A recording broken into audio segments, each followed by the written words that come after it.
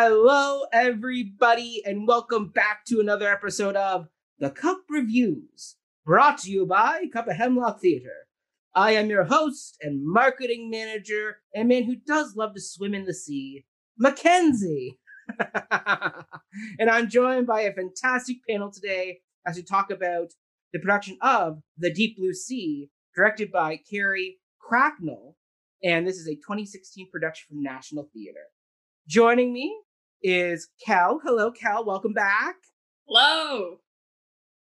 How have you been since we last saw you? What have you been up to? How's your summer going? Summer's going great. We've had some crazy thunderstorms lately, which have really been a highlight of my life. I have a nice, crisp, clean cup of water in my cup today. And I really enjoyed this production, so I'm excited to talk about it. Yay! Next, back for his, I don't know what appearance we're on now, but Graham, welcome back. I like your blue aesthetic. It goes very well with the show choice. Oh, thank you so much. It's so nice to be back and talking about this amazing play, which up until yesterday I had not heard of. So I'm always happy to find a new play, experience a new production. And I'm really looking forward to chatting with all of you. In my cup, I have some nice Cheats apple cider, Nice. just with a little cinnamon and ginger. Ooh. And I think it's my my fourth time. Yeah, it's my fourth time on the Cup show. So I'm liking this trend. Let's keep it going. Yes, absolutely. And I think National Theater can use that quote from you, that you love discovering new plays. And National Theater is the perfect place to discover, because now they've released a whole bunch of new stuff, including Frankenstein. Yes. Both versions. Yes, both versions. Benedict Cumberbatch's production of Hamlet. So there's some good stuff on National Theater Live. Check it out. And of course, we have the wonderful Ryan, our resident dramaturg, the man who found this lovely play. Ryan, find it. You suggested it. I'm not trying to pull a Columbus and claim to have discovered it. It's okay. You suggested it to us. I don't need to take credit for it. It's cool. Yeah, no, I'm excited to talk about this play. I'm quite fond of it. And this production was really solid. We'll get more into that shortly. And in my cup, I have water, but it is in my The Cup, because that's the show we're on. Very good. Very good. Well, today, I have a Crystal Light blueberry blackberry drink, and my shirt is also blue for the occasion. So we are going full blue today. But let's dive into the first question, and it's a bit of a sad one because this production was released on National Theater because of the passing of the wonderful Helen McCrory, who many people will know as Narcissa Malfoy in Harry Potter. But she also was a profound stage actor. She also was in Peaky Blinders, too. But she sadly passed away earlier this year from cancer, and so they honored her by releasing one of her last productions she did with National Theater. And so let's kind of dive into her performance as Hester. Cal, we'll let you start this one. I think she absolutely knocks it out of the park with Hester. I was such a big fan of her Medea. I saw it on the National Theater live stream in, I think, 2014. And she paints a beautiful portrait of someone just absolutely coming undone. I think it's exceptional. I couldn't agree more with that. Ryan, what are your thoughts? Yeah, this is her show. She's on stage almost the whole time. She is really going through the whole emotional ringer, and she really does I feel worried for her watching it, and I know her death was of natural causes, obviously, but I think we have a hard time divorcing what we know about the actor, especially with a swan song performance like this in the performance. And yeah, she is just always feels like she's teetering on the razor's edge and giving it her all. And and did she already know that she was near the end when this was, I imagine? I've never been able to find out. Yeah, about but that. I don't know how long regardless, she was fighting. it works very well as this Mhm. like I think final monument to her craft, and you know what better note to end on, I think, even if she Yes. maybe had a few others shortly after, who knows. Yes. Graham, what are your thoughts? So I found her performance, it was complex. There were so many layers, and she was able to turn on a dime, like go from being completely put together, the picture of British sensibility, and then all of a sudden in the throes of passion, and then all of a sudden terribly depressed and crying. And like the way, like her performance really, not to say that the other performers didn't bring their all to this show, because I generally thought everyone brought something to this show.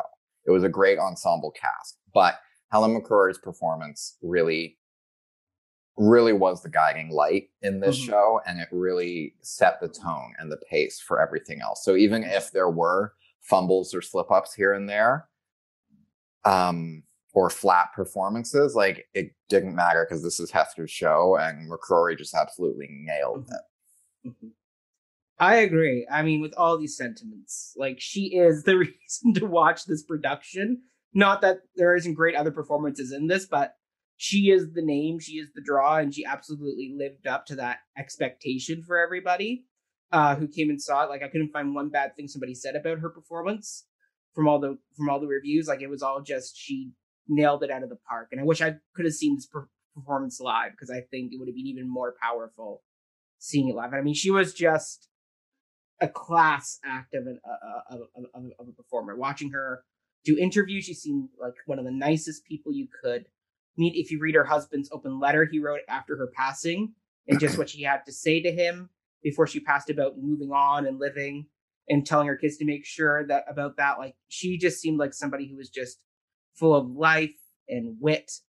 And You're saying she left the letter for her husband, you say?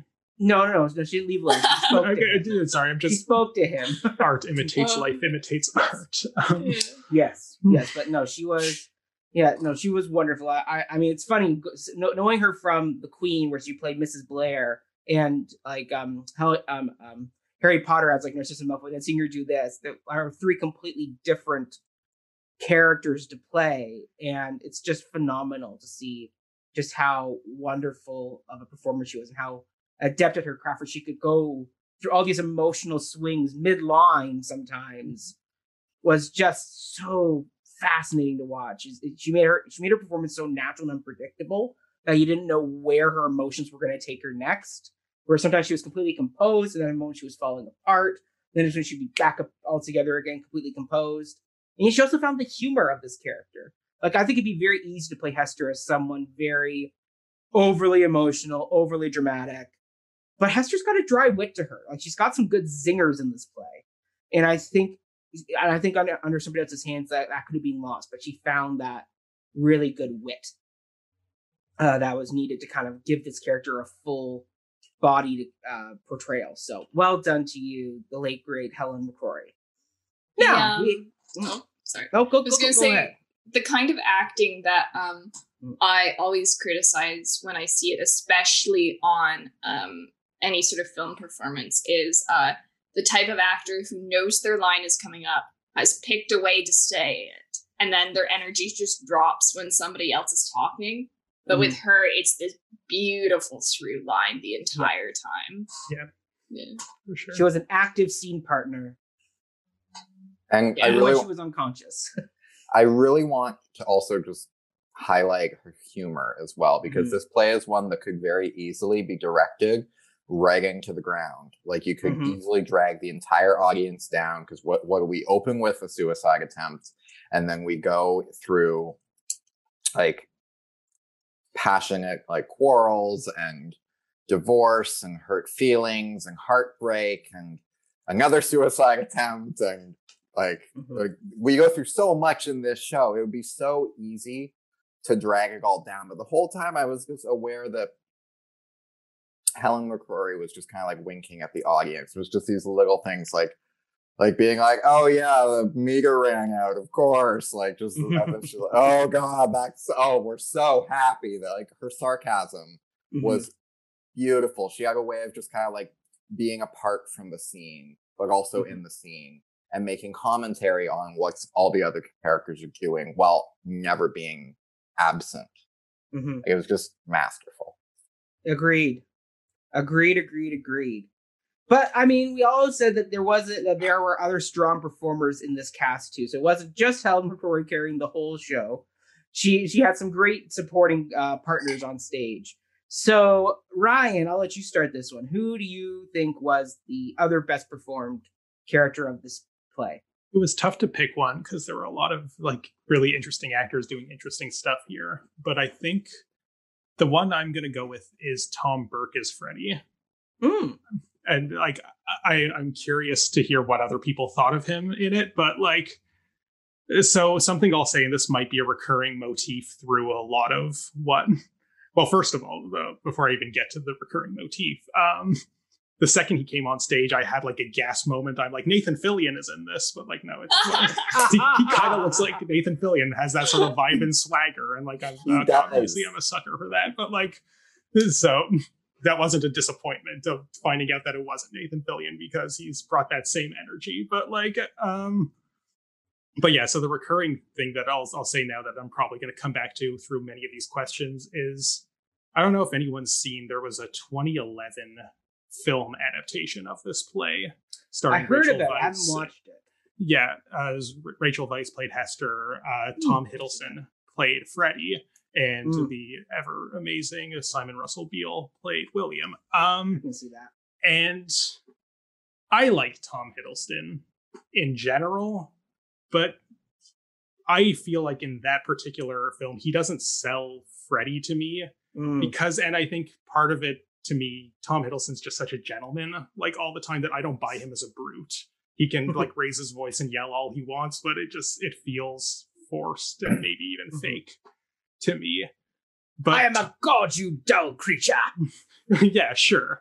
But like he's a classy brute, even when he is that. Yes. I don't buy him as this kind of Neanderthal Air Force pilot who cannot kind of, deal with Hester's high society lifestyle.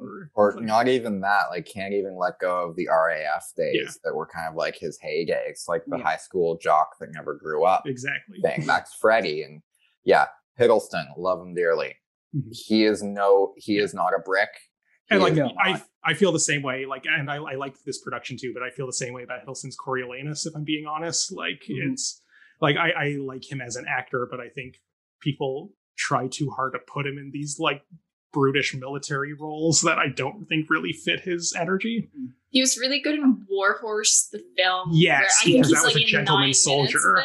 Yeah, he just sort of, looks off into the distance and cries. Well, and it's funny because I actually, sorry, we're going on tangents here, but I remember on the DVD commentary on Warhorse, him even specifically saying that like World War I was this interesting historical juncture of like, prior to this, soldiers were gentlemen first and soldiers second, and World War I is what changed that. And his character is like this relic from the time, respecting the horses, not wanting to fight dirty in the trenches. Like, so yeah, and that's Tom Hiddleston. If he's going to play a soldier, that's the vibe I want. But his Freddy kind of always rang a little false to me. So Tom's performance here in the role, like he has this just like this very like strong, forceful, angry, simple but not stupid energy to him.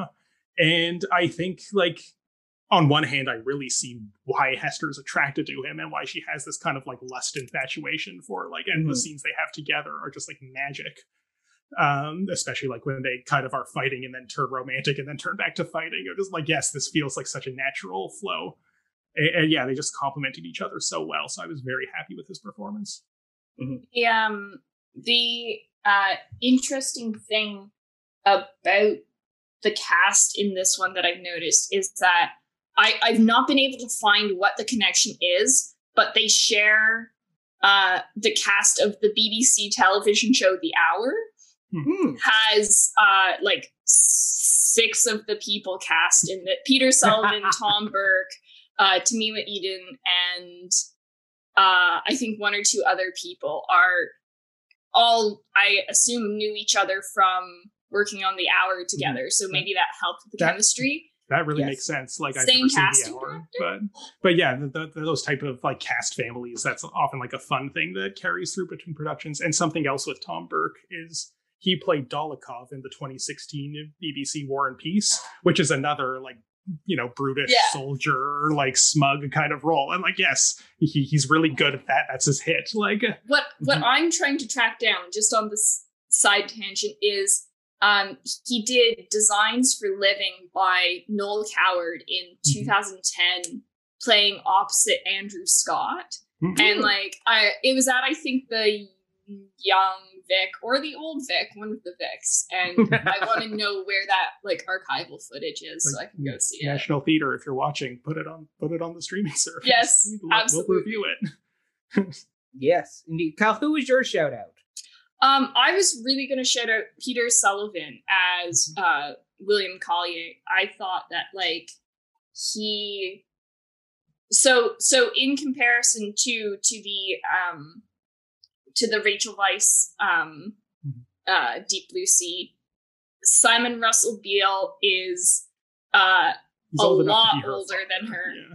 He Mhm. seems really like paternalistic in a Mhm. way that or even sort of grandfatherly, Mhm. and you really don't get a sense that Hester and William ever clicked in that production. But in this production, I think Peter Sullivan plays somebody who's both, he comes across as proud, stubborn, rigid, inflexible, but also does have an affection for Hester that's really genuine, beyond just wanting to have something nice on his arm to go around polite society.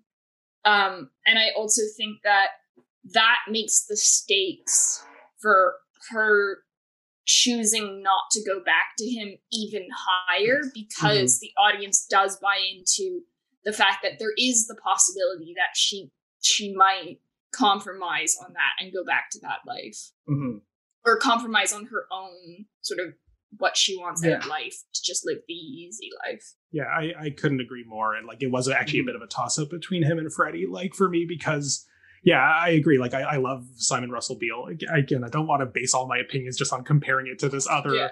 Like I have a lot of thoughts about the film version that we might unpack later, but like, but the cast is all good in their own ways. But like, I feel like everyone in this production, and yeah, William is this like good example of that. He's like young and dapper and attractive, and like it's not just like, oh, will I go back to my kind of old man paternal figure, or will I choose between these two hot guys who both love me? Like what And I to do? thought the age difference was good too, between Hester and Freddie being further apart in comparison to William and Hester, because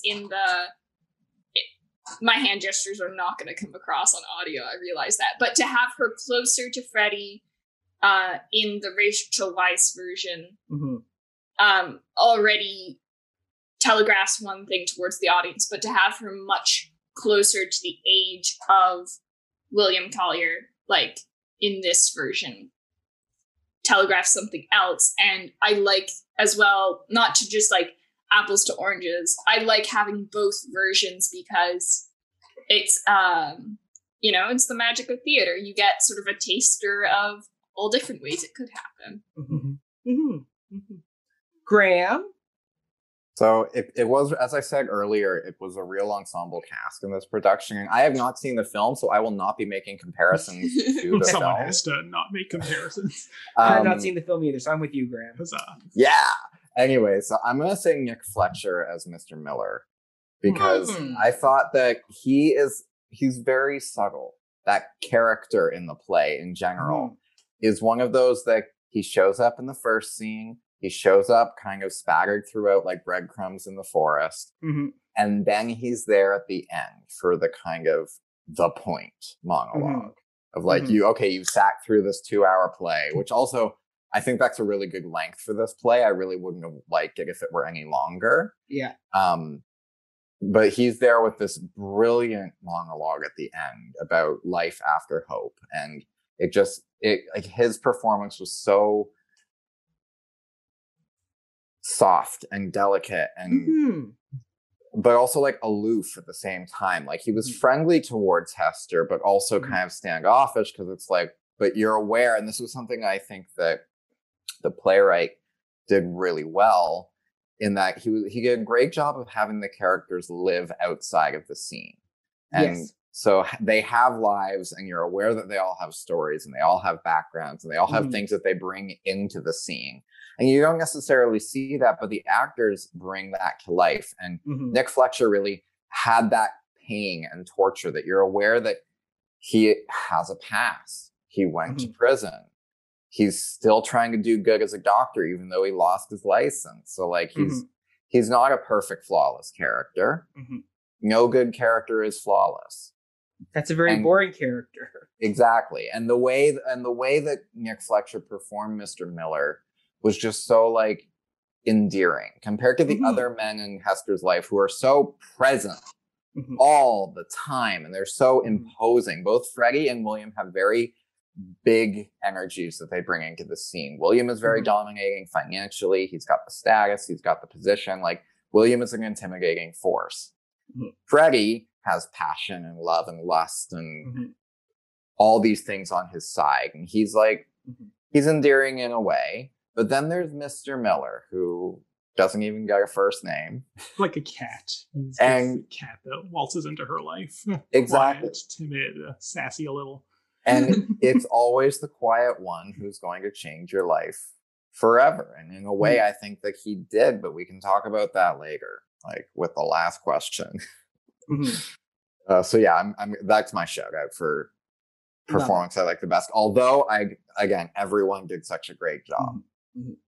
Well, my shout out is Marion Bailey as Mrs. Elton. I'm glad What a someone did. queen. What a queen! Well, she recently just finished playing the Queen Mother on The Crown. So That sounds but about she right. was- yeah, she was so good. She also played Queen Elizabeth as well in another show too. So the second Queen Elizabeth II. But she's just so good. Like the fact that like this character is mainly there for exposition dumping, where it's like you have to find a way to get key information out. I know, give it to the British landlady. Basically, like, that'd be the basic things you. And I mean, in the hands of another actress who maybe wasn't so adept at giving that information out, it can come across as just kind of like the Shakespearean messenger that comes out and gives a monologue about just off stage, a ship has crashed.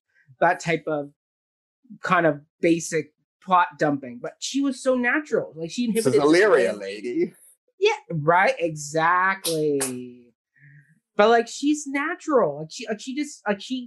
I would believe she was a landlady that just walked in off the street and was looking after all these tenants. And she made this information that was exposition, kind of like a natural conversation that she was having, where it's like, oh well, as a landlady, I hear this and that, and I know this and I know that about Mr. Miller and about Hester's husband and who he is. Like she's just so natural, and that's what I liked about her. Was this play had a very natural quality to it, and Marion Bailey just slunk right into that world and just naturally inhabited that space. That like the minute she walked in, you knew who she was in this building.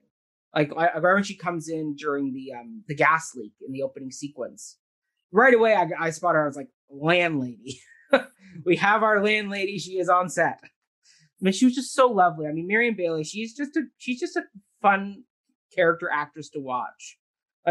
She from all types of stuff she's done. She's just wonderful. So when I saw her on stage, I was like, okay, this character's in good hands. I trust that she's going to do well with this, and she didn't disappoint. So well done to you, Marion Bailey. All right, let's get into our favorite production or design element of this piece. Graham, I'll let you start this one. Okay, so I'm always a sucker for lighting design, and this play is no exception.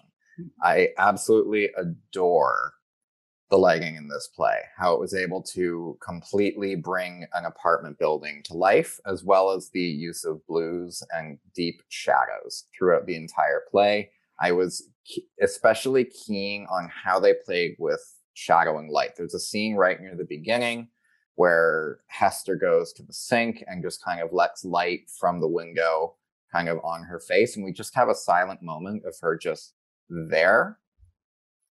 And it was just such a beautiful moment. And then she lays down by the light cast from the window on the stage, and then I think that's when William shows up.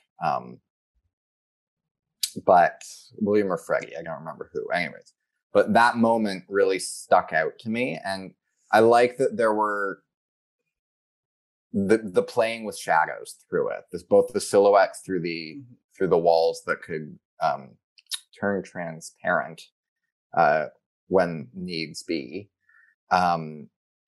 It just created this sense that Hester is kind of in the middle of this ocean.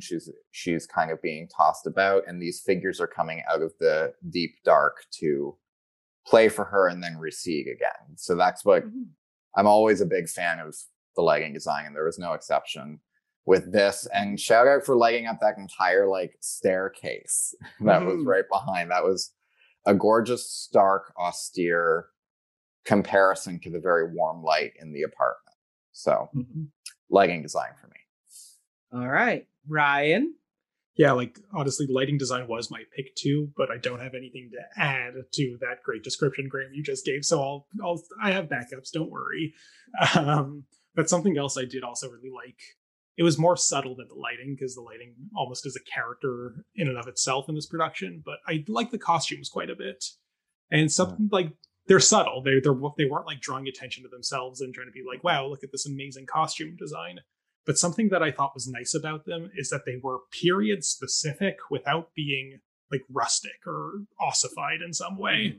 Like, and I think when you set things in this like particular like post World War II era, you really kind of like think Mad Men. You think like it's very, it has an aesthetic that people associate with it. And I like that this wasn't like a modern dress, whatever that means when we're dealing with literally the postmodern era. But like, but I like that it was very clearly playing within the rules of the period without kind of bringing that like this is a thing from the past feel to it.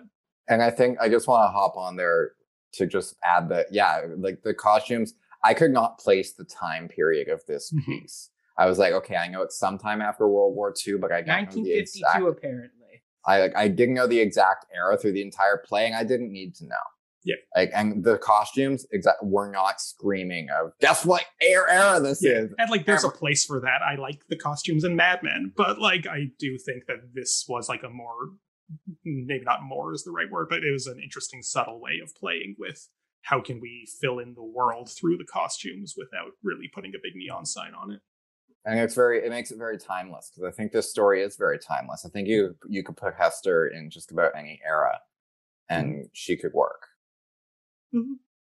The jacket that Hester holds when Freddie's left the apartment for the last time absolutely slays me. I feel like so many people have acutely like whether it's through like the grieving process of like a loved one who's passed on, or the grieving process of like a relationship that's ended.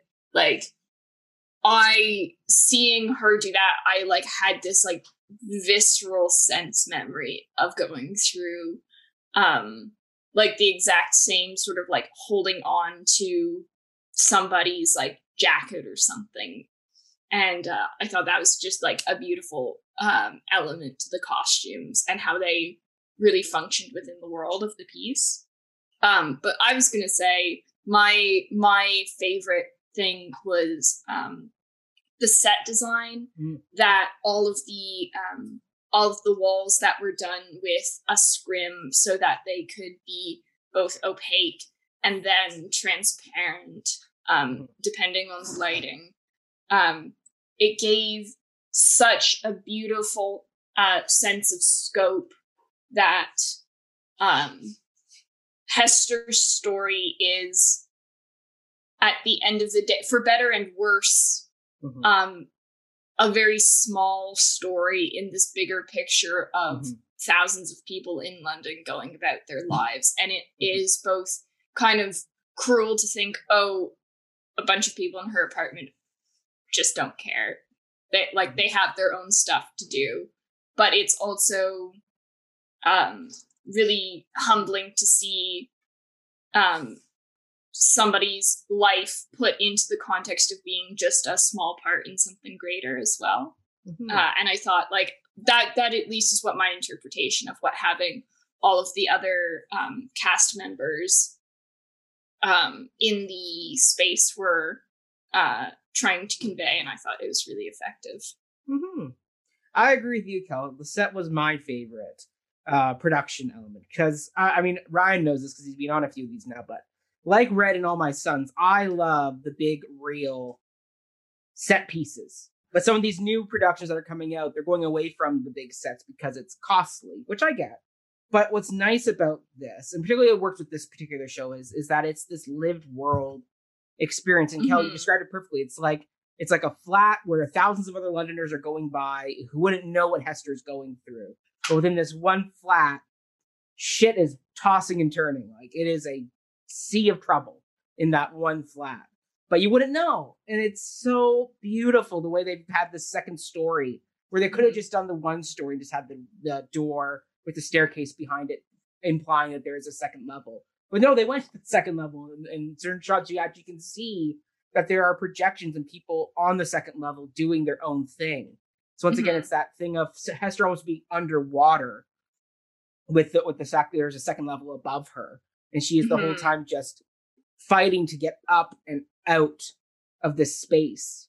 And it was just so well done, and just the way, like the fact that they even let this world have other rooms you could go into while still projecting into that room. That like there was a scrim versus a wall, so you could see people behind the wall. Was like it was lived in. It was real. It wasn't just the fake room where like, oh look, we can go into another room, but oh, it's not really another room because we found a way to make it so you don't have to go into that space. It's like no, they use the entire space from the stove where they cook eggs to a sink that actually runs water to the windows that open so that you can smoke out them to like the bedroom. Like there's so much going on in this set that lets the actors have a real space to play. Apparently the furnace was wired up for gas as well. Okay. Like so that you could feel the heat coming off. Wow. Of it. Like the audience could probably smell it then too. Yeah. Like, I love that. That's a nice detail. Yeah. That's brilliant. And see, that's what I like is that the audience gets to live in this world and the actors get to live in this world and actually get to play. Because it's just so good. I mean, minimalist sets work sometimes, but a lot of times I kind of go, I feel like we're just miming here. I feel like we're in high school drama class where we have boxes versus an actual budget to make a proper space for the actors to play. So, yes, the set. All right. The production element we did not like or we thought was the weakest part of the show. Kel, I'll let you start this one. I really didn't think that there was like a single standout weak element, but I read a review by Michael Billington where he was like, he hated the sound, and I was like, actually, the sound design, it came across in like, it was fine. Yeah, didn't distract there. Like. So I don't know if that changed post his review, but I doubt that it did. I just thought that was curious. Yeah. The moment. So if there were a particular moment, when Freddie and Jackie have their conversation in the flat while Hester is out, a little bit it felt like Tom Burke was laying it on thick, but then and I was kind of like, he seems to be really hamming this up. But then he sold me by the end of his performance where I'm like, oh, that is the layers of bravado Freddie himself is putting on to not implicate himself in like being emotionally authentic. Yeah, I would agree with that. Like having just praised his performance a moment ago, I do see like, that was a bit much in that scene, but it is, he's with his male friend. This isn't an authentic moment of just like introspection with himself or his one lover. Like, this is, we were in the war together. If there's anyone I can't really express my feelings with, it's you. Like, so I don't see that as a ding, but it's a point well taken nonetheless. Graham? Again, I didn't find there to be a standout weakest element of the show. I thought everything was. I think this was the hardest question I had to answer. Like when preparing for this talk, I was like, what didn't I like? I don't know. There wasn't really anything. And so what I ended up landing on, and this could be because a lot of the work that I'm doing right now was focusing on taking a step back from sets and details and things, I would have to say the set a little bit, only because I didn't think that it was necessary to have the staircase, even though the lighting in the staircase, again, I loved it, but I didn't think it was necessary to have the staircase, the second level. You could have kept it contained to the flat. Even with the other rooms, like the scrim walls, that's fine. You can maybe have the wall, like the hallway outside of the flat, like with the scrim like they had. But I thought that I also acknowledge that this is the kind of play that has detailed sets. It's like Bernard Shaw. It's like, the British like drawing room drama where you have the detailed set, you have the completely like everything about the set is realistic. Everything like works. You have it down to the detail. And I understand it's that kind of play. So I can't begrudge it for that being in the flat, but I thought it went just a little overboard with the staircase and the flat above. I would have liked if they just kept it contained to the flat itself. But again, that's me stretching because this was a really solid production. But that's all I could say, that the stuff could kind of get in the way of the performance only a little bit. It could distract just making this like very like close, intimate play into this big grand spectacle. Not sure if that was the right choice, but it was a choice. It was a choice, and I wouldn't say it overly damaged the production on a whole. Okay. Ryan. Well, see, again, this is a hard question to answer because, yeah, like we're gonna really be mad at this play for having a realistic set, like when it's, and I'm not saying that's what you're saying, Graham, obviously, but like, yeah, but I do have a similar answer when I did rack my brain to think of something, and that's, again, it feels really petty to even complain about this, but like Freddie and Hester are supposedly living hand to mouth, right? Mm-hmm. I don't know if we're in the Friends universe, but this apartment is way too spacious and luxurious, like, in my opinion. And it's just the size of the stage. Like, this is a big stage, obviously. Like, it's a National Theater. They want to sell as many seats as possible. But I felt maybe we could have made it feel more cramped and like a little less. Like, they have a long walk from the kitchen to the window. Like, this is, and yeah, it really doesn't. The way yeah, go ahead, Kel. Oh, I was going to say the way I've rationalized it to myself is that like they're trying to live above their means, and that's what caused it as well. I would say that's probably the case, but to me, I don't know, maybe just being a millennial, like in right now, like thinking about how much is a studio apartment in Toronto, let alone London, cost. Like, yeah, I feel like, to me, if this was Williams' house or place of lodging, I'm like, that makes sense. He's a rich judge, like, who is definitely in the upper echelons of society. But if I feel like the place that she's gone to seems too similar to the place that she's left and should be struggling with, like, well, sure, it's not what I'm used to, the standard of living, but I love Freddie, so it's worth it. Like, yeah, I think it's a valid reading what you've put forward there, Kel, but it's still, again, if I have to pick something as to ding for the sake of this question, just to not seem like I'm too enthusiastic about this very good production, like, I guess that'll be it. I agree, though, completely. Like, Rent just, it's broken my brain a little bit about how people feel comfortable charging like $4,000 for a 1-bedroom. Ridiculous. I will say, for me, once again, nitpicking, but the one element I wasn't a big fan of was, Ryan, surprisingly, the costumes. Do tell. So, 1950s London is very different from 1950s America, first of all. So, the Mad Men aesthetic wouldn't work over in 1950s London because they were still on rations. It wouldn't be Mad Menning it up over there. I mean, clothing-wise, like, the suits would probably be very similar.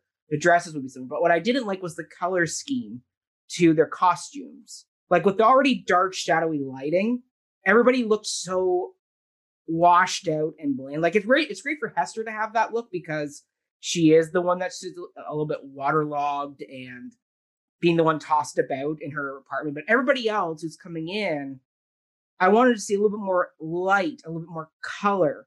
And so it's almost like they are the beacon in the water that she's going to before she gets left again. Like it's like, and then the thing was when the lights came up at the curtain call and we got to see everybody in full light, I was like, oh, there actually is color in the costume. The one actress who did have color was the neighbor upstairs, the young lady. Yeah, her costume had color. Like it had some light to it. And I was like, oh, lovely. Because once again, it's going with that whole concept of the world outside Hester is moving and living and going forward. And she's kind of become brown, like as we see behind me, kind of like that murky sepia tone.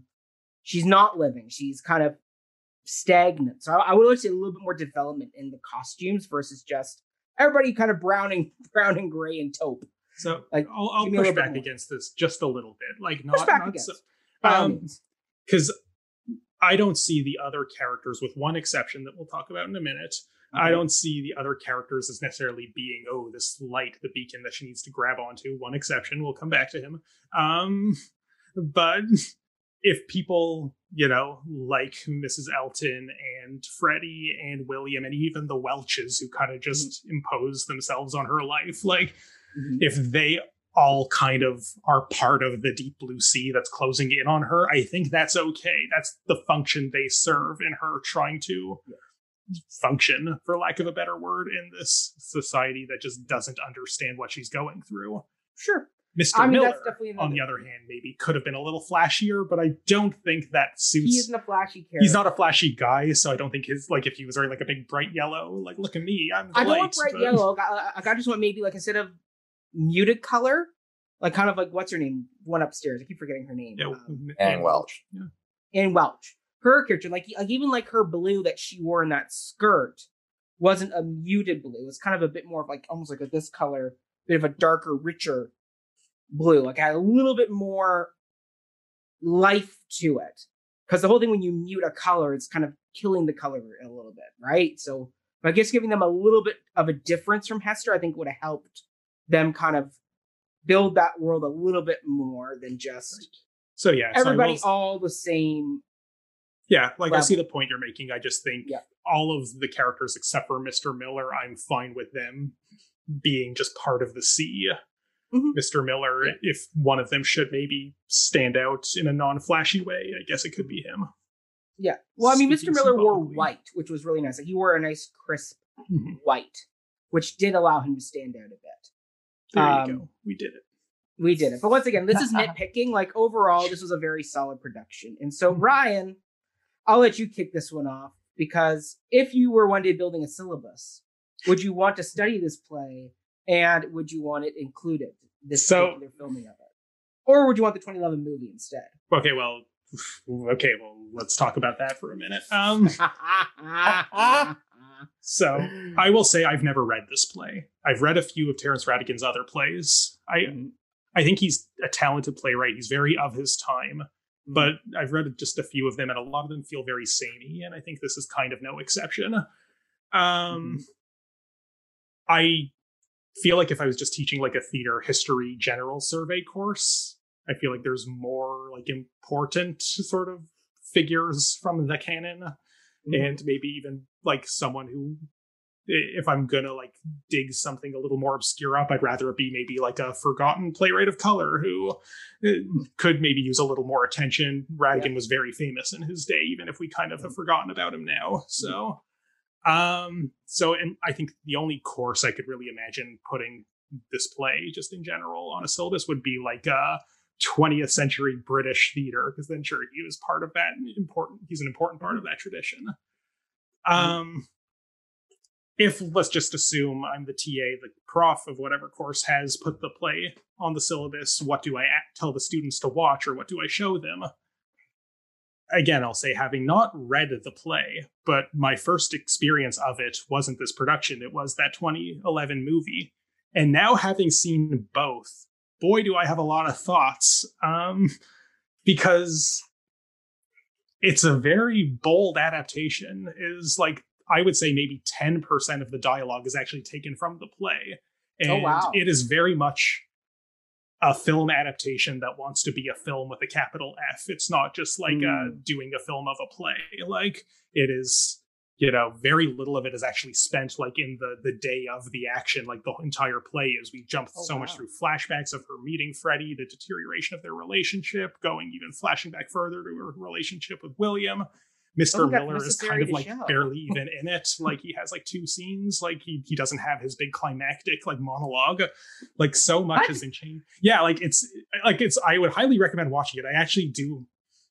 I guess what I'm getting to is, I don't think it's a very good adaptation of this play, but I think it's a beautiful movie. It is actually really good. And there's like some great, like some really wonderful scenes. And it's actually the adaptation of Anna Karenina that I wish Joe Wright had made instead of the one he actually did, because it feels like more of an adaptation of Anna Karenina than it does of Deep Blue Sea, right down to, there's a train scene, but it's not the climax. So, and yeah, clearly taking some visual and like narrative cues from there that you could argue are in, the play originally, but dialed up to 11 there. Also, Helen McCrory played Anna Karenina in a 2000 TV movie, I think. So there's a factoid.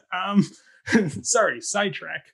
But yeah, I think the film is very good. But having now seen what the play actually is, this is the production I would show, because this is the play. Mm-hmm. Now, if I was teaching maybe like an intermediate adaptation theory course, I think that film is a very interesting case study to like what's even happening here. Did like Terrence Davies wrote the screenplay and directed it? Did he just like want to spend more time with these characters and wrote like Hester and Freddie fan fiction and called it an adaptation? Like, it's interesting, and there's like cool conversations we can have about it, and there's a lot of like really great scenes. The cinematography is amazing. The acting is all quite good, even if I have some problems with individual performers just being maybe ill-suited to the material or the characters they were cast as. But yeah, this production, anchored by an amazing lead performance and a very strong ensemble cast, I think if you want to watch it, The Deep Blue Sea, this is the Deep Blue Sea you should dock your boat on. Love it. Haha, more sea puns. Nautical puns, yes. Nautical puns. Cal, what are your thoughts?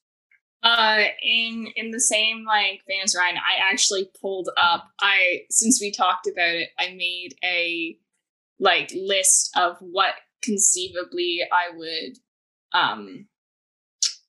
put on a kind of like undergraduate syllabus. Mm-hmm. And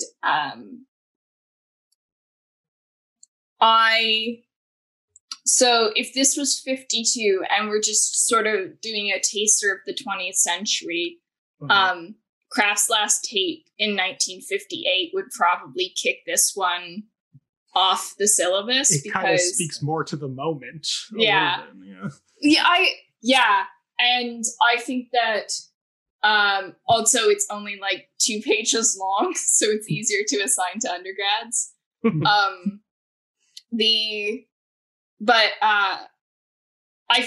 To me, the other unfortunate thing is Terrence Rattigan would get sort of kicked off the syllabus in favor of having Noel Coward on for at least one of his comedies. I think Present Laughter would be probably the one. So it's kind of like the juggling of like, I think it is a really excellent production, but not necessarily a landmark of 20th century theater, or it might if it was a queer theater course, maybe that would be the right place for it.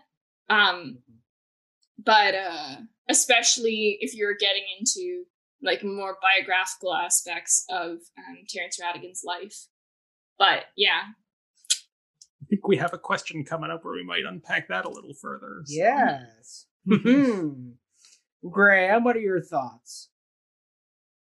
When I was watching it, what really took me away was not the British aspect of it, and not the set or the legging or anything, but what really struck out to me was the writing. in that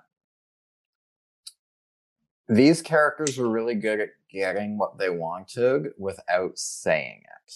So, especially Helen McCrory, which I would definitely like, if I were teaching an acting class, let's say, I would definitely say, watch this production, see how I think of a scene when Freddie had gone to the club and Hester wanted Mr. Miller to go and check up on him. And he was like, no, I have work.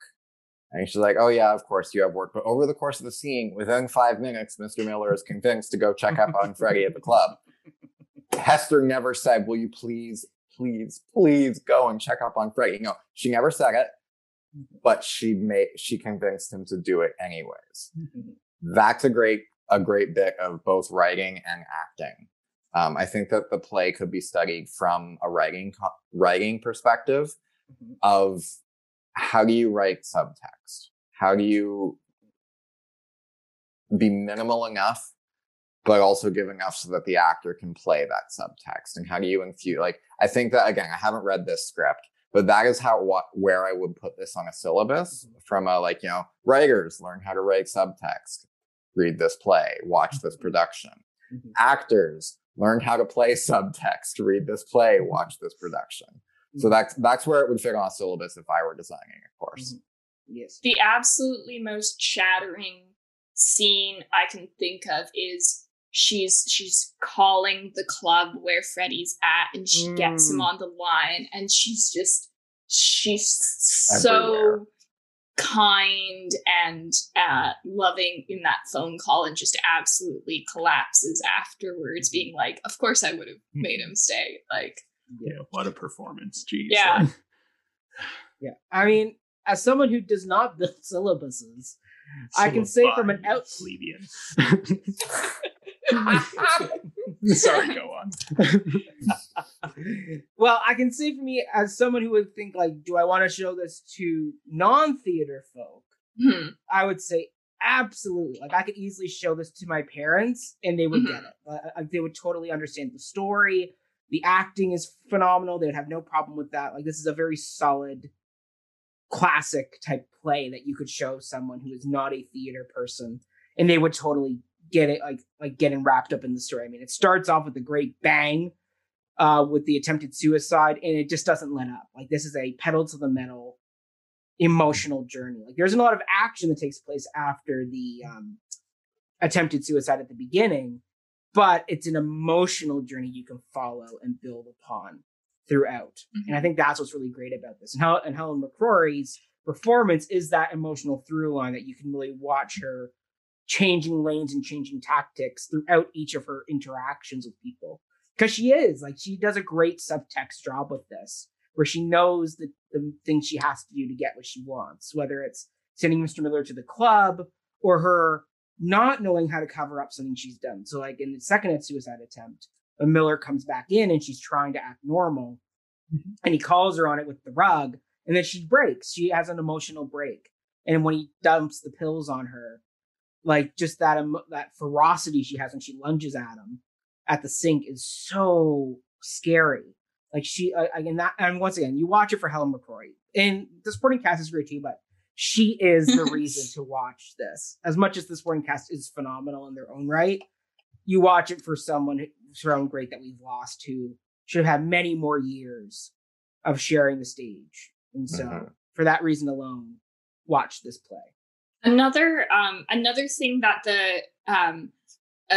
as Grim was mentioning, the beauty of Ratigan's playwriting is that the second suicide attempt is only made possible by the small acts of kindness that people are showing Hester. She would have never had the coin for the meter had her husband not been like, you know, like, if you need anything, here's a like a pound or something. I have no idea how much gas would have cost. A shilling is the word they use. It like unless Mr. Mr. Miller was there to, you know, give her the sleeping pill, she would have never had it. So in like it is this beautiful I had this sinking feeling of dread that I could see why people thought you know, what they were doing was the right thing to do in those moments, and then how it was sort of this chess game that was all going to come to pieces later. And then There's a great doesn't, plan to which pay is off. kind of the amazing thing I like about yeah, it. and it really puts you in that state of apprehension the whole time too. Yeah, Yeah. like I know we have a question about the egg coming up, so like we can put a pin in that for now. But like, yeah, it's the way that it builds that dread and you feel it coming, and then still finds a way to end happily. I think is remarkable. Yeah. It's very strong playwriting. Yes. Mm-hmm. So tune in and watch this play. It is highly recommended by a panel of 4. Woohoo! That's right. All right, let's get into some more text-based questions. So first off, we have, who is the best match for Hester? William or Freddie, or neither of them? Cal? I reject like entirely the premise that either men would be good for Hester. I'm team Hester goes to art school. She does some like Julia Cameron artist's way type philosophy, self-help. It was mentioned earlier that this could happen at any time. And I think on one hand it is true that this is a piece for all time, but at the same time, Hester's circumstances are so confined by what the expected roles for women were like in or women of Hester's sort of class status that she married into in 1952, and it could be easy for a more contemporary audience to be unsympathetic and say, why couldn't she get a job? Why couldn't she have a life outside of her marriage to William? But I think that like a real source of empathy I have for her is that she's caught in this kind of no-win scenario right before the I guess so. You have like the suffragettes, and then you have like late 50s, early 60s women's liberation. But she's kind of in this gap where she just has to be of her time as well, which is heartbreaking. So yeah, Team Hester gets outside of the strict confines of being somebody's wife. Cal, I agree with you. That was my note too. I'm curious if anyone's going to disagree with that sentiment. Yeah, but neither of them. I mean, Hester going to art school and having Mr. Miller as a roommate, I think that's the best play ever that you could have. The odd couple suddenly. As he goes back to med school and becomes a legit doctor again. Well, I don't know if you can after you've had your license revoked. If you can go back and British get it. law. It becomes Flight of the Conchords for them, where they're just roommates living in the city. That's what I mean. Like, I'm not romantic, but I can see Mr. Miller being a very good friend and just being roommates in a flat, and her going off doing her own thing, because both William and Freddie have major problems and are very toxic to her. So going back is not an option I would want for her for either situation. I mean, as Ryan said, I think because of William's de-aging and being him more on par with Hester, I do think there's a bit more of a conflict there, and I do partially think he does have some emotional connection to her. He isn't just looking for a bit of arm candy, but I also think he'd be very domineering and would not let her pursue any art school or anything outside of being the housewife.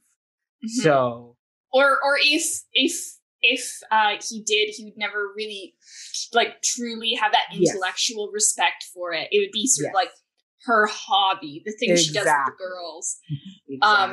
There's a what you say on Freddie. I can't remember. I might be completely misattributing this, but the writer Heather Havrilesky says she's writing very personally, and she says something like, "I absolutely have the kind of person who, would they walk back into my life like Freddie, I would absolutely drop everything. I would jump off a cliff for them. And the one thing that stops that from happening is that they have the decency not to come back." And that is the big hope that I hope Freddie stays gone Mhm. from Hester's life That because whole continent of South America. He can Yes. go anywhere he wants.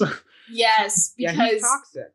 I see them exactly as the same kind of people who at they would have sort of the merry-go-round effect Mhm. of like I again, everyone has, I think, if not experienced themselves, have had like a friend or somebody in their life who does kind of have that whirlwind tornado effect where they get out and then they go back. And I absolutely see them as two kinds of people who would lie to themselves and be like, maybe this time it'll be all right. And then it just absolutely collapses over and over again. And so the only good thing is to stay far away and leave well alone.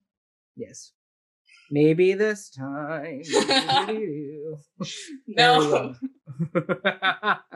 Graham, what's your option? Is it A, B, or C? So I'm definitely like, I was really thinking about this one, and I'm like, who is better suited? Because in this production, I have to say that the one line that it's a little complicated, because on the one hand, I know that it's a well-established trope to have people of the legal profession being pretty soulless and not really, like, they're intellectual, they understand a lot, they know a lot, but Job is to judge her. personably, they got nothing. They got no people skills. They're very awkward. And, speaking to my parents, my dad's a lawyer and my mom's a law clerk, and she always had lots to say about the lawyers. It's like, book smart, yes. Yeah. People smart, street smart, no. So like, I walk into that when I see he's a judge, I'm like, oh, so you're like one of those guys.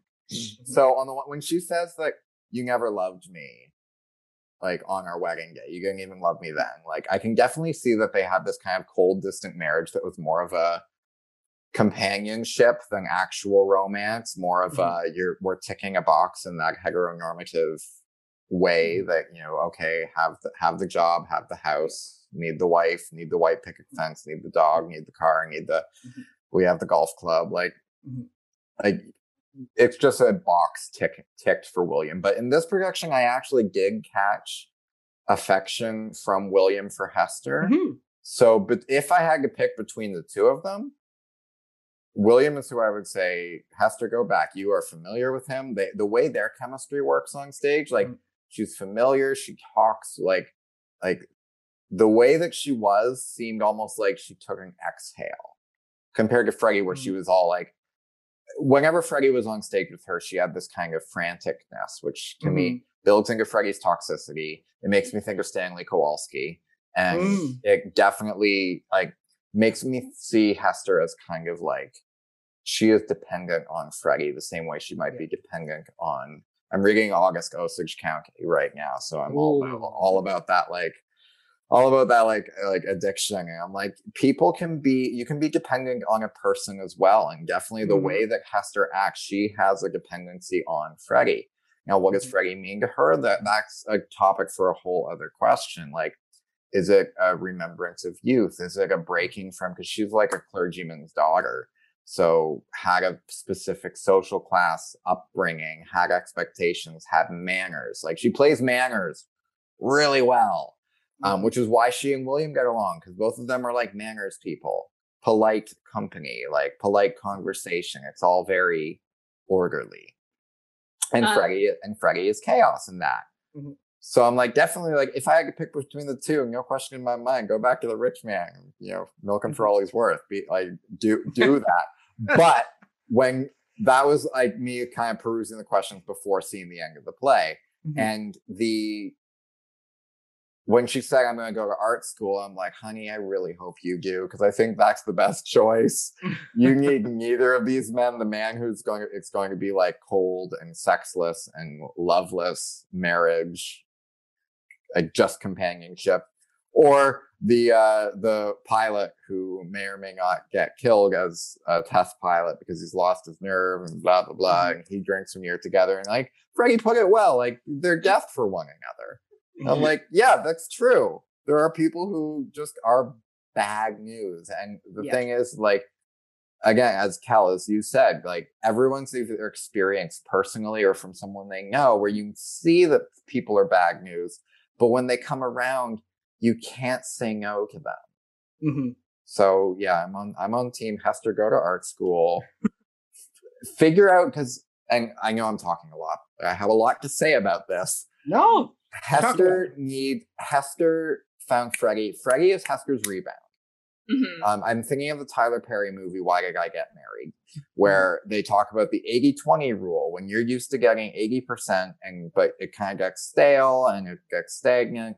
And then you see someone who's going to give you 20% and you go for them because 20% looks great when you are kind of taking for granted the 80%. I'm not saying William is like 80% wonderful for her, but she was definitely not happy with William, and she found Freddie, and Freddie was giving her things that William wasn't giving her.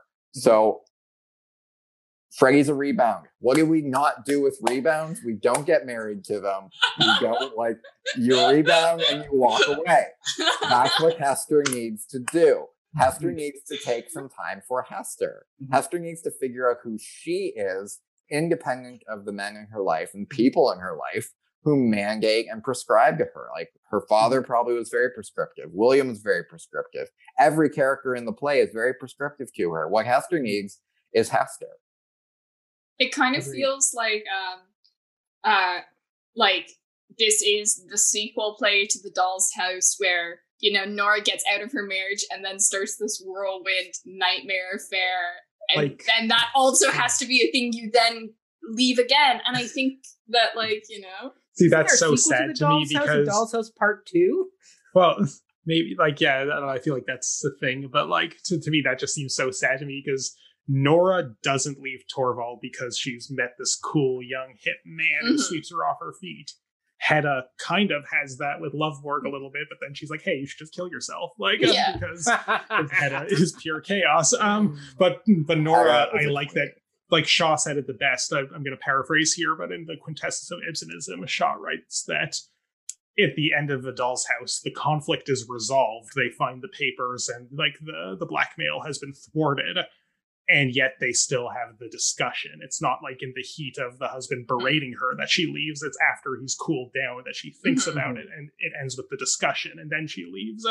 Whereas, to me, to kind of jump into my answer to this question a bit. Yes, Ryan, who are you voting for? I'll say it again. Sorry, I must have quoted or referenced Tolstoy stuff 16 times in this episode, but this is an Anna Karenina type situation that she needed the affair to realize that she was unhappy, or to at least break her out of the situation that she, came to see was unhappy.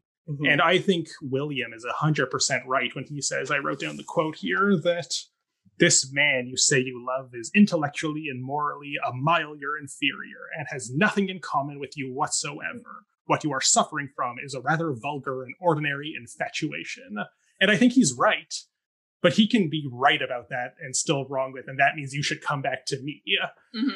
And this, it feels like obviously Freddie's so toxic for her, and it's kind of always funny when people in relationships that start from cheating always think, oh, this is gonna be so good, because hey, at least one of you is already a cheater. Can your fidelity be trusted? And yeah, so they have obviously, and Freddie's driving her to suicide, and he thinks it's just because he forgot her birthday. He doesn't understand her at all. But William, while I do think certainly in this performance there was a lot more nuance with him, and he does seem like he maybe has feelings that are more so than just the arm candy perfect lifestyle, but something was wrong in that relationship if something like Freddie could disrupt it so easily.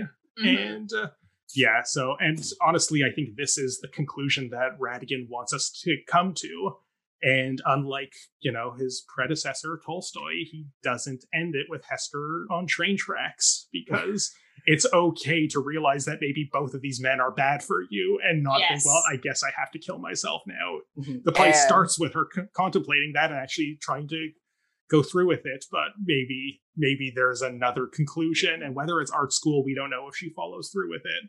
Maybe it's just this great friendship with Mr. Miller, who we'll talk about soon, but there is something just very powerful about, it's almost 100 years after Anna Karenina, we can rewrite this tragic end.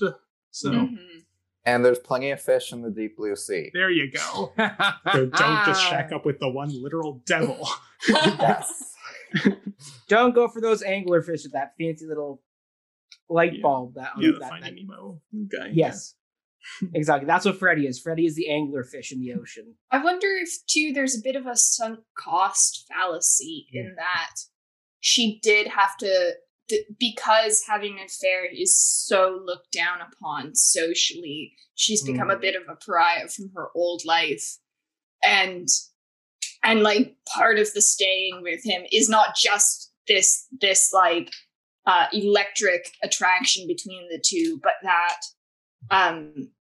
she really did burn those bridges. You know, how can you play bridge on Sunday with the other judges' wives if your affair has been both so public and so messy? And they mentioned too not wanting it to end up in the papers that she's you know, the wife of a judge and stuff like that. See, and that's, I think, interesting, because while I think there's definitely truth to that, like, it would be a scandal and hard to reintegrate herself back into society, William is open to it, and he wants, that's what he wants. So, like, it's easy to, like, envision a situation where it's just like, no, you can't come back, you're crawling back to me, but, like... I don't think... Yeah, sorry. No, it's I like that, like, in the way Radigan wrote it, that's not the situation. So it's not like I have to choose between leaving the toxic situation and wounding my pride. She would be welcomed back with open arms, even if there might be some struggles. But she has her own self-actualization for, no, that wasn't good for me either. Yeah. Well, I mean, I also don't think, because I think the play set up where William hasn't really said, oh, Hester ran away and is having an affair in London. It's more on the lines of, oh, she's away somewhere at a salon or at a spa, or back in the 1950s, people could go away to another country for a month. If they had Which the money. usually meant having an abortion. Yes, that was that type of thing there, where basically, like, because, and that gives the opening, but it's once the divorce is said, where it's like she's going to go through the divorce, and it's like now she's really burned the bridges with William and that class group, because flirtation and going away on a lustful week or a lustful few months. I don't know how long her and Freddie have been together for. I don't know if the play ever gives. There is a specific, I want to say, like 6 months or something. They went to Ottawa, like, yay, Ottawa shout out, but like, yeah, Kel high five. Yeah, but yeah. So I mean, like 6 months or so they've been together. So like you easily can explain that away of, oh, she's on the Orient Express exploring the world. And then somebody got murdered, and they all did it. Yeah, Spoiler but basically, alert, I guess. but yeah, basically, once the divorce happens, once William agrees to the divorce, there's no going back for her to William. Because I mean, William was open to having her come back, because I think he set it up in such a way that should Hester want to come back, she could. It's not just, oh, my wife is off having an affair somewhere. I think William is smart enough to know, because like nobody knows who William is. Like Hester's kept it quiet, so she's made sure it doesn't get out what she is and what she's up to. So I love that she's addressed as Mrs. Page at the beginning, because that really like sets such a tone for the identity shift of when she's with Freddie. And I love, there's a great moment with like it's with Philip Welch when he's telling her that, like, just so you know, I called Sir William Collier, and she doesn't like do the, what do you mean? Who? She just like her face melts, and she's like, when? What? Why? Like, because like she knows if the fact that he's saying that, like, why put up the charade? Like the secret's out by that point. Like, but yeah, this flip from Mrs. Page to Mrs. Collier, like big, very juicy dramaturgical nugget there. Like. Also, low-key note from Philip Welch when he's like, yeah, I almost cheated on my wife, but then I had a stern talking to myself and remembered it wouldn't be worth it. I was just like, that says so much more about him than it does about her. Oh, absolutely. But once again, like, he's someone from a class who said, like, I went away for a month and thought my life through on the ocean, wherever he was in France or whatever. So once again, like it's that privilege of class that I allows just them to do that. repressed all my feelings, and now our marriage is great. That's the British way. They came back to have a baby, and Yes. that means That the solves ultimate all their refreshing. problems. Look at a baby. What could possibly go wrong? That will solve everything. Yeah, you know what? This Big. relationship needs more people. All right. Well, unless somebody has a new plot point to think up or speaking point to think up on this first question, let's dive into the second question. My one last thing was Hedda Gobler. When are we going to do it? It got brought up a second ago.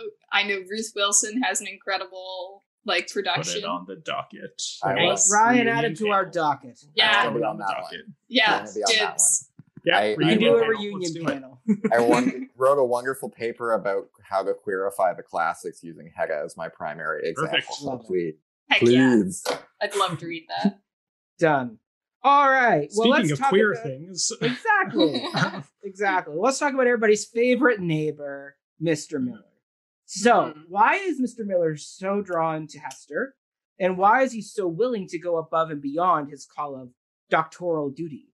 Mhm. Ryan, I'll let you Not a start doctor. not a doctor duty. Not a doctor. he Yes, he's says no it longer over and over again. I meant to research the queer reading a little more, so I kind of feel like a little egg on my face that I feel unprepared to kind of really dig into it. So, Big though. Cal, do you Darn it, yeah, Ryan. egg on my face?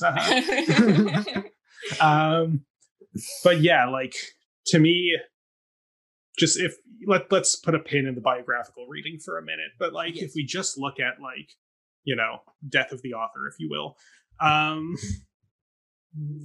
well, what was just really nice about Mr. Miller is that he is the kind of third man in this Mhm. dynamic here, and he's the only one who, whatever his reason might be, isn't even like a little bit romantically interested in Hester, and that allows him to be a genuine friend where neither of her husband or lover or husbands could.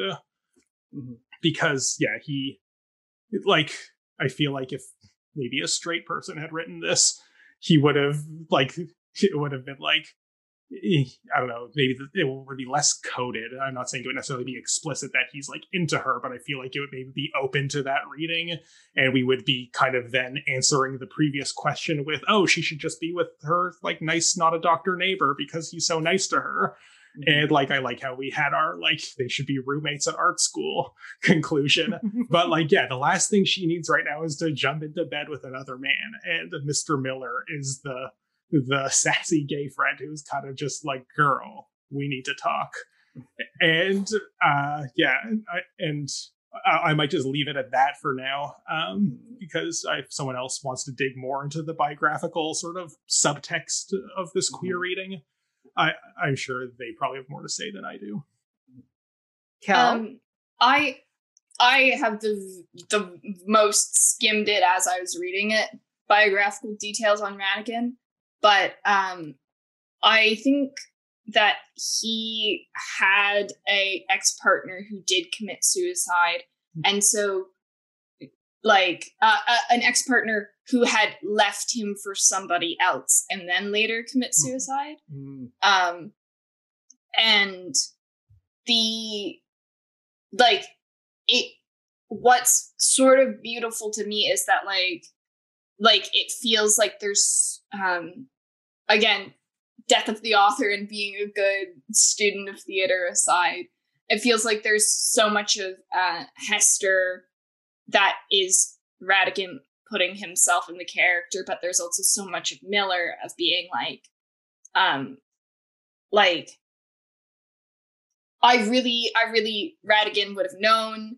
A lot of actresses would have had conceivably the if he wrote such deep roles for women, he obviously knew many of them in his life who would have probably have be the age where they're going through the exact sort of relationship troubles. And it seems like something that you would really want to sit down and say these words to a friend, the voice of Miller in the play, and at the same time having so much of Ratigan in Hester, he's kind of writing the friend he wished he had and ended up talking himself through that thing. Yeah. Mm-hmm. Yeah. Which is exactly what I said about in answer to this question. Mm-hmm. Yeah, just that exact sentiment to the friend he wished he had yet. Yeah. Though sans all the queer reading, because I feel like such a klutz that I'm like, wow, I didn't pick up on that. You said you just heard about this play for the first time yesterday, so you're forgiven. Yes, I'm like, I had no idea. But then I thought back and I'm like, well, he did specialize in working with children, and this is the 50s. And then if something like that were to come out, then of course he wouldn't be allowed to work with children because he's of course a mentally ill deviant at that time. And that would probably land him in prison. Shout out Alan Turing, like all that jazz. He says he went to prison, like, and he says he went to prison, and he does seem to, and that would explain the aloofness with regards to Hester, a kind of distance, but also caring. So like what I kind of read as like he wanted to be there for Hester in a way that no one was there for him. In a way, that's what I always saw, that last moment, that last bit of like life after hope. Like I loved that whole sentiment, that whole, like I was running out of pages on my notebook. Like I took notes as I was watching this play. And like I was running out of space. I'm like, I don't want to start a new page, but oh my God. This monologue demands another page. This monologue. It's a beautiful monologue. And yeah, this whole notion of friendship seems like such a, like today that seems like such a trite thing to bring up. It's like the power of friendship. It's seen in every kid's cartoon. Just believe in the power of friendship. But I think for Hester, it's a very new concept in that, like, especially with like a man, like normally men for her, like the men in her life, like that we know about are the father, William, Freddie. These are all kind of like either someone who's been prescribing to her. All of them have been prescriptive to her, and all of them have been kind of like a connection that's either familial or romantic. Friendship doesn't really enter the picture. So the fact that Mr. Miller is there as kind of a friend, that's what Hester needs. And everyone else in the play is prescribing to her. Mrs. Elkin, I love her dearly, but she's like, you need to go to bed and sleep. Mr. Welch is like, I'm going to tell you all about my study of human, like, what was it, human ethics or human morality or something of that ilk. And then I also think that like we can't forget about Anne Welch as well, where she's like, I'm not good at being alone. And I think that resonated with Hester a lot, because I think Hester isn't good at being alone. And I also wrote in answer to my question of what Hester needs, William, Freddie, or none of the above. I'm like, she needs a sassy gay friend to talk to. Well, she got one, kind of, as sassy as you can be in 1952. But yeah, so I don't know if that answers the question. But like Truman Capote was around in 1952, so you could be sassy back then. Yeah, or I think it's a little bit later, but like Liberace, it's like, oh, he's such a performer. No, like he's so great. What his wife thing? Well, yeah. I mean, exactly. Like, I think what that final monologue really kind of solidified an answer for this question for me, because what I got from that monologue was that Mr. Miller's been in the same dark place Hester was, that he's had the night of reckoning, as it were, where it's the choice moment of either completing a suicide or choosing to move forward, and him not having anybody there to give him that conversation, having him go through that alone. He knows the signs, he knows the triggers, he knows what's going on, and the fact that he knows right away to flush those pills, even though he's turned off the gas, it's like he knows the danger of those pills. So the fact that he knows that, and that's why he's so willing to go above and beyond, because he's seen this happen before, and he knows this is what needs to happen to get you through to the next day. And I know if this play continued into third, fourth, fifth acts, probably Mr. Miller probably show up almost every day just to do a Hester, how you doing? Like, just they should nice have regular tea together. Exactly, something like that. And roommates and go to art school. Yes, exactly. Ryan, Miller write that sequel play for Yeah, us. where Mr. Miller just gets really into photography or something, and they Yes. both go to art school together. And he's like, I like Exactly. images that look like images, like your flower painting over there. I don't like the abstract stuff. But Speaking like, of flower painting, yeah, there it is. Yeah. Before we get off the subject of like Mr. Miller and like the monologue, Mhm. if in the spirit of kind of queer intertext that we're already doing here, the thing that I know it obviously postdates this by like a lot, but not this production, I don't think. But have you all seen Call Me by Your Name? Yeah. Yes. Yeah. Well, if we're talking about big, bold, concluding monologues from a closeted gay character, oh man, does that film end with a banger of like Michael Stuhlbarg, the father character, kind of opening up to his son about like all the kind of like missed opportunities in life and like not holding back. And it's this just great thesis statement on like moving forward and living your life. And it's so beautiful. And like, Yes. this is another one of those. Like, Yeah. it's just sometimes you need just your semi-closeted gay character to just come on and explain the meaning of life to you. And it And just I mean, the works. nice thing about this is that for general audiences who may not know the biographical ties the playwright had, that monologue can still be taken out just as a friend, the friendly neighbor giving a really good piece of advice. I mean, because we know his backstory of he went to jail, he lost his license, he was a doctor who was working to help kids. Like, there's enough things in that story that you can kind of pick up on what they're not saying about him. But the nice thing is, audiences who could be totally oblivious and have it go whoop right over their head, they can still come out going, "That was a really good friend monologue." And I think that's what's great about Mr. Miller is that he has that ability to, if you know a little bit more about Mr. Miller and the history of the playwright and the history of the time period, you can get more out of it. But if it's just you're not in the know about that, you still get a really solid character. And I would love to, I don't know how much that monologue is used as like an audition piece, but I think you could use that Mr. Miller monologue as a really nice dramatic audition monologue. So for any theater friends who are looking for a good monologue, I do wonder how powerful it would be in isolation. I feel like as the culmination of Hester's journey, it's very strong. But I wonder. You could also say it's the role of the actor to bring that kind of energy, and if you can Yes. bring that kind of energy to an audition, well, you can have any piece you want. Well, there you go. Exactly. Any role you want. Here, you want to play Juliet? Yeah. I mean, we're gonna be like Yeah. a girl and a guy, but like you did such a good job with Mr. Yeah. Miller, so like Here is the canon. Pick a role, any role. All right, let's get into the final question of why the show ends with Hester cooking and eating an egg. And I want to start this one Do it. because I had a fun thought come up this morning when I rewatched the play again before we talked about it. Was so symbolism wise, to me, the egg is all about fertility and life. Like, that's an egg. The egg is life.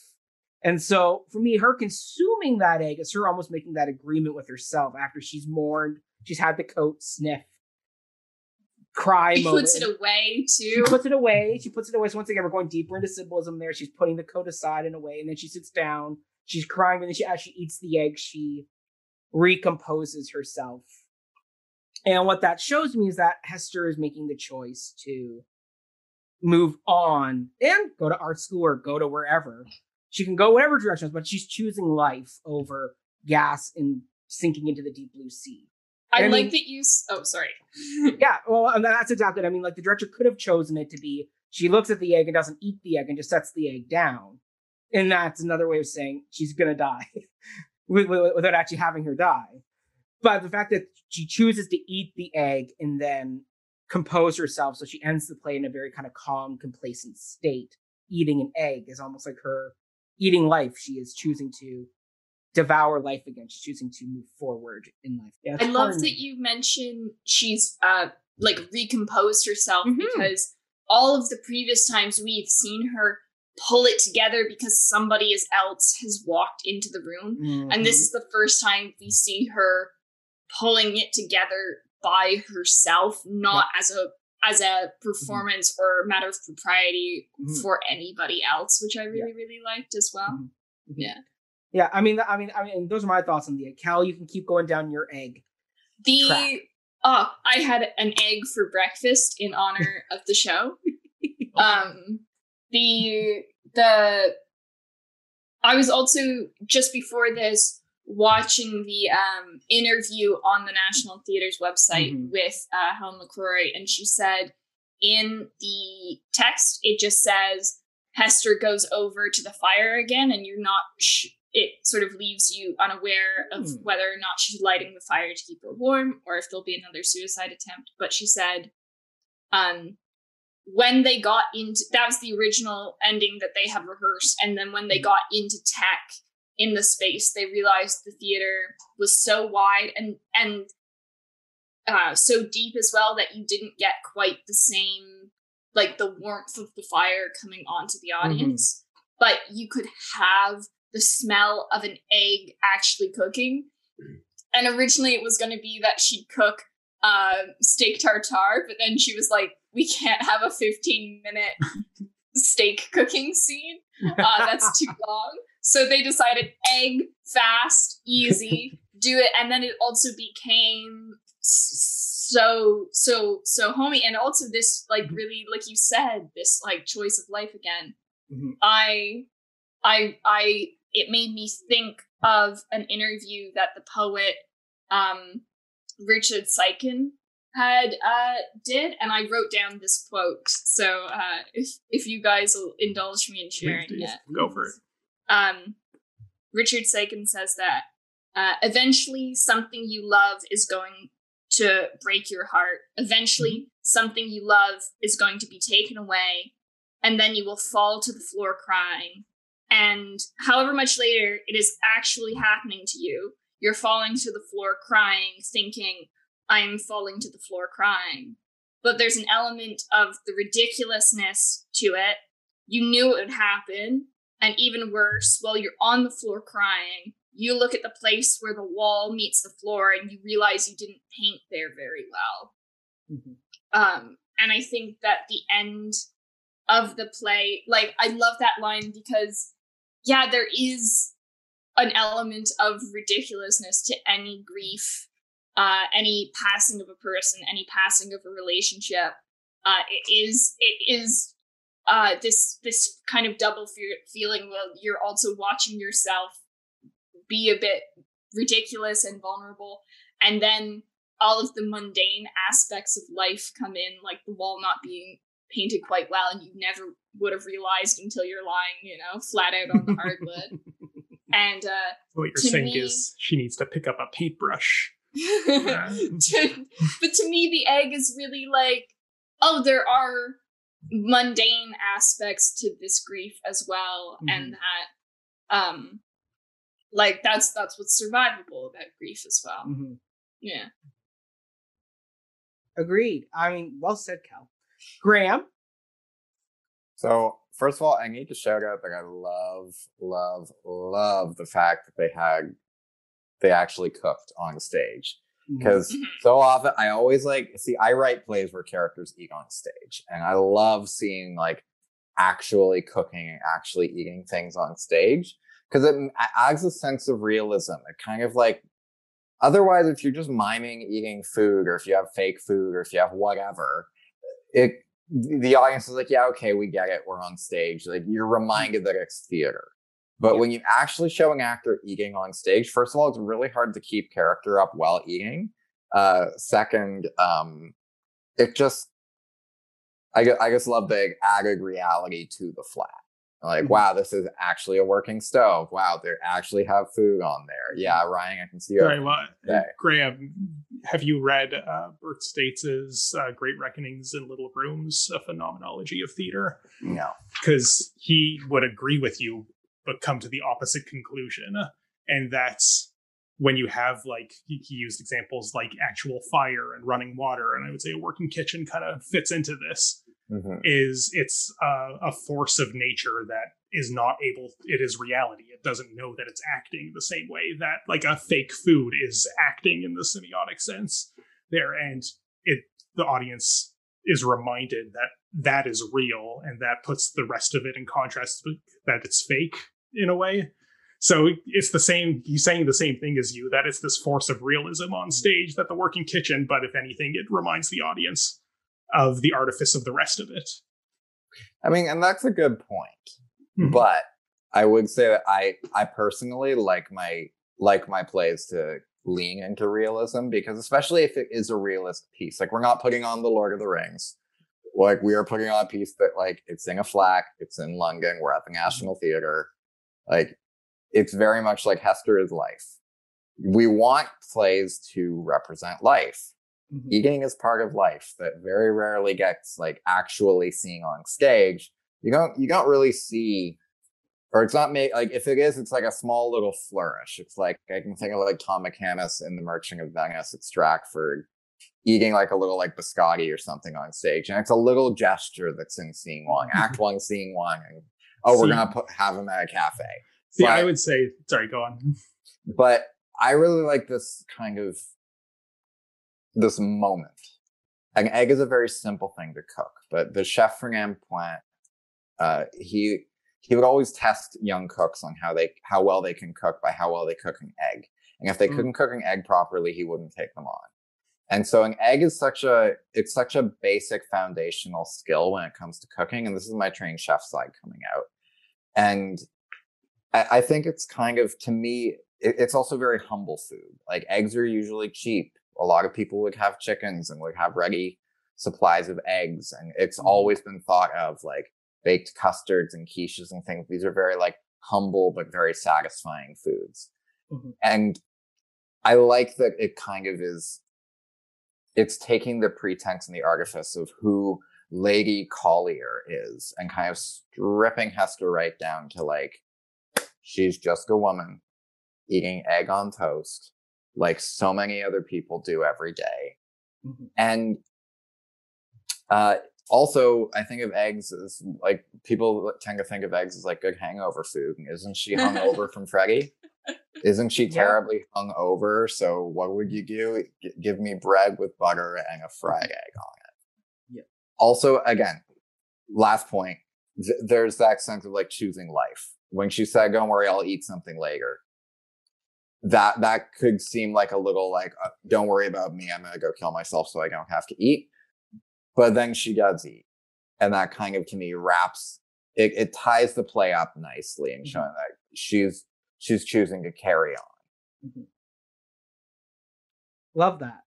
Ryan, So give us your thoughts. Bunch of thoughts. Just before I get into my reading of the egg, Grammy, I feel yeah on like the kitchen stuff. I wasn't trying to like poo-poo that. I think like there's different ways of interpreting and you have, and that's a very valid interpretation. Yeah, like it's Bert States, like one of the greatest like theater critics of the 1980s. Like he's brilliant. But but I do think, to me, I know there are a lot of plays that, you know, I'm a little tired by, that kind of we have a working kitchen as this kind of like Victorian showman stunt, like fucking Mr. Crummell, like trying to like the running water, like the come see our show, we have a working kitchen, like the hilariously overrated David Hare play Skylight, a garbage play, I think is definitely one of them. A much better play, The Drawer Boy, I think kind of falls into this trap too. But Shirley Valentine is another one. There's like these plays where it's like you cannot get the rights to produce this play unless you have a working kitchen on stage. I'm just like, it's so, to me, it feels so inhibiting, and like it kind of, it's relying too much on a not that like interesting gimmick, like from the producing end, and then also in trying to use that to drum up audience goodwill. Like you say, oh, I saw Skylight, and people are like, oh my God, how was the kitchen? I'm like, I don't care. Like, it's a bad play. The gimmicks in theater are like hand in hand, Ryan. I mean, like, think about like musicals. You have a chandelier, a helicopter, a hurricane. Yeah, and like some things, giant floating tire. A working kitchen is just like that. I mean, Nicholas Nickleby has, what's his name? Mr. Crummell. That's Mr. Crummell. Yeah. Trust me, there's more Nickleby. I think you forgot one of the big ones of a woman being lifted up above the stage as she belts out a climactic end of Act 1. You forgot that one. That's true. Yes, we get to find that. But yes, not. I mean, the theater and gimmicks, like that's a tale as old as time. I know that I think there's a National Theatre live production with like Bill Nye and Carey Mulligan of Skylight that I've never seen. But if you're so vehemently against it, I really don't like that play. Like, we don't have time to get into it here, but like, I'm not a fan. I like both of them as actors, but I think it's just, and I like other David Hare plays, but that I don't get the appeal of that one. Fair enough. So Ryan, what about the egg though? Yeah, let's talk about the egg. So sorry, that was my kitchen aside. So the thing that I really like about the egg moment here is that she has to turn on the gas of the stove to cook it. That is the moment that I think sells me on the whole thing. Not the eating of the egg itself, but the fact that she's using the instrument with which she has now twice tried to bring about her own destruction, and uses it to nourish herself. And I think if we need like a symbol of the culmination of Hester's journey, that's it. It's not just choosing life, it's choosing, I will use the gas for its intended purpose, not its destructive purpose. And like coming right out of World War II when this play was written and set, like the destructive force of gas is kind of like a potent image used in this very like domesticized setting. But I think the immediate 1950s British audience might have had different thoughts about what this like method of execution means. And so the fact that she turns on the gas and there is a moment before then she takes out the pan and is making the egg, and like you're kind of watching like the transition from is she putting the gas on again to what's she doing exactly, and then she just eats it, and then the curtain drops like okay, cool, it's interesting, I like it. Like, and to cut it one last time because it's the final question, to draw a comparison to the 2011 film, like that one ends kind of, well, a lot closer to Kel, what you were saying it's like in the text. It starts with her like breaking down. Again, there's no Mr. Miller scene, which I think kind of like, or there's no how you do that an adaptation with like he's in it, but he doesn't have the big monologue. I don't know what, like it's 2011. We can make him more gay now if you want, but like You're giving me no reason to watch this film. It is very good for different reasons. That again, it's not a review of that movie now. So, but like, it's not a good adaptation, but it is a good movie. Like, if that makes sense. So she breaks down in front of the fireplace with the gas, and like it starts with like she turns on the gas, but then the gas turns to fire, which makes it less lethal. Kind of like right there. And then she kind of gets up and looks out the window, and the camera kind of pans to like destruction just down the street from the Blitz, like left over like that. And that's the image we end on there. So like, and having not actually read the play, I assumed that the egg was probably inherent in the script. And that was like a bold decision on the filmmaker's part to say, no egg, we're going to look at destruction from the war, because that's what it's really about. Like, so... Sorry, I just spoiled the ending of the movie. But it's the play, but also not. So yeah, like I think the egg is a strong moment to end on. It is this just kind of, it is the death knell of her suicidal ideation, insofar as it is dead and she is not. I feel like to say any more would just be going in circles at this point, but I was fond of it, and I do like eggs. I mean, like, I would have loved to do a 15-minute steak tartare cook-off on. See, I can't think of steak tartare without just thinking of Mr. Bean spitting it into the waiter's pants. So, like, See, I can't think of steak tartare without thinking of me actually cooking steak tartare in dinner service. So, there you go. All right, everybody. Well, in that case, let us get pulled out of this deep blue sea and back onto the land, or onto a boat, whichever one we want to be on. But let's head out now that we've done this exploration. So, Kel, where can people find and follow you if they want to get in touch with you? They can find me at kel-mcdonald.ca, and if they want to get in contact, there is a tab on that page called Contact where they can send me an email. Nice. Graham, where can people find and follow you? I'm not professional and I don't have a website or anything, but I do have an Instagram, and that's probably the best place to find and follow and or message me.